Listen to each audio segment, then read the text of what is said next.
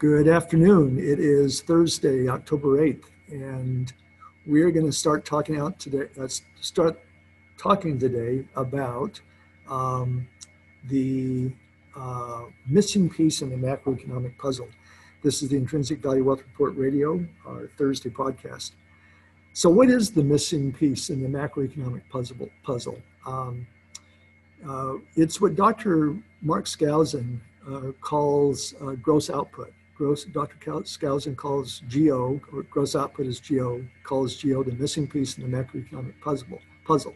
Well, what the heck is gross output, and why does Dr. Skousen believe it's the missing piece? By the way, I think so as well. Well, I guess first let's define what gross output is. Gross output is the measure of total economic activity in the production of new goods and services in an accounting period. Now, some of you that are familiar with economics might be saying, well, that's what GDP, gross domestic product, measures. Yes and no. So gross output is actually a much broader measure than gross domestic product, GDP. And what gross output does is it actually starts measuring things a little bit further up the supply chain in the economy than when you get down to gross domestic product, which is the final output, a final output number, finished goods and services, okay? So gross output includes sales to final users in the economy.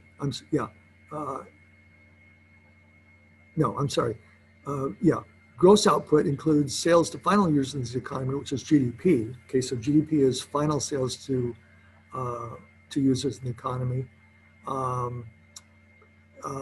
But it also includes intermediate inputs. So it's gross output is calculated as the sum of the industry's value added and intermediate inputs. So again, as I said, it's a little bit further up the supply chain. By the way, you can read about this in the October 6th weekly commentary, because I know this on a podcast. This could be a little bit hard to follow when we're just talking about it without visuals and so forth. What's significant about why we're talking about gross output now, because gross outputs as a measure has been around for a very long time. The Bureau of Economic Analysis, BEA, started publishing the number maybe now 2 years ago. I'm just guessing at that, but they've been publishing it for a while. But for the first time, and this is why Dr. Skousen really wanted to highlight this fact, is that for the first time they released the gross output and the GDP together.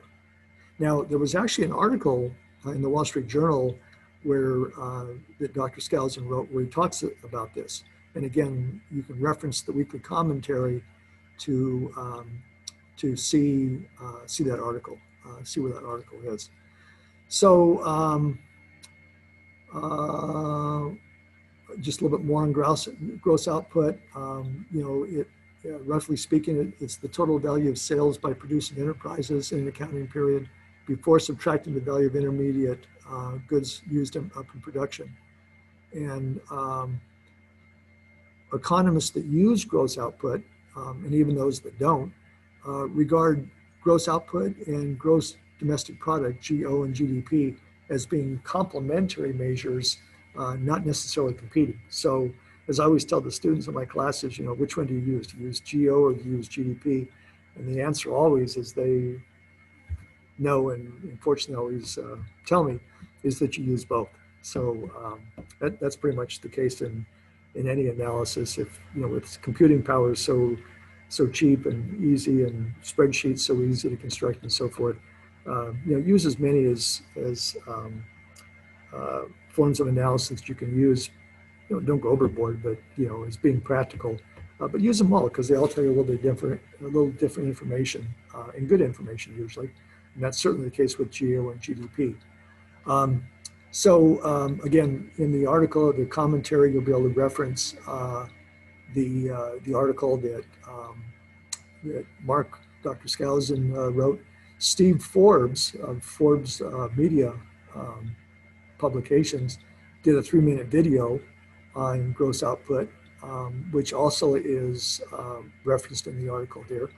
And then Chapman University, in celebration of something called Gross Output Day, um, they did a little special webinar on gross output. And again, you can access that link from the article here.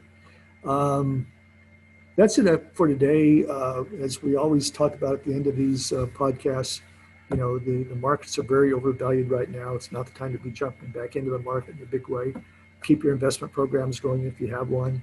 If you don't, start one, because especially for young people, 25 or 30 years from now, the market will look pretty cheap no matter how overvalued it is today. Might drop a little bit, it should drop a little bit, in my view. Um, but but that doesn't mean it will happen. It just means we know it's overvalued.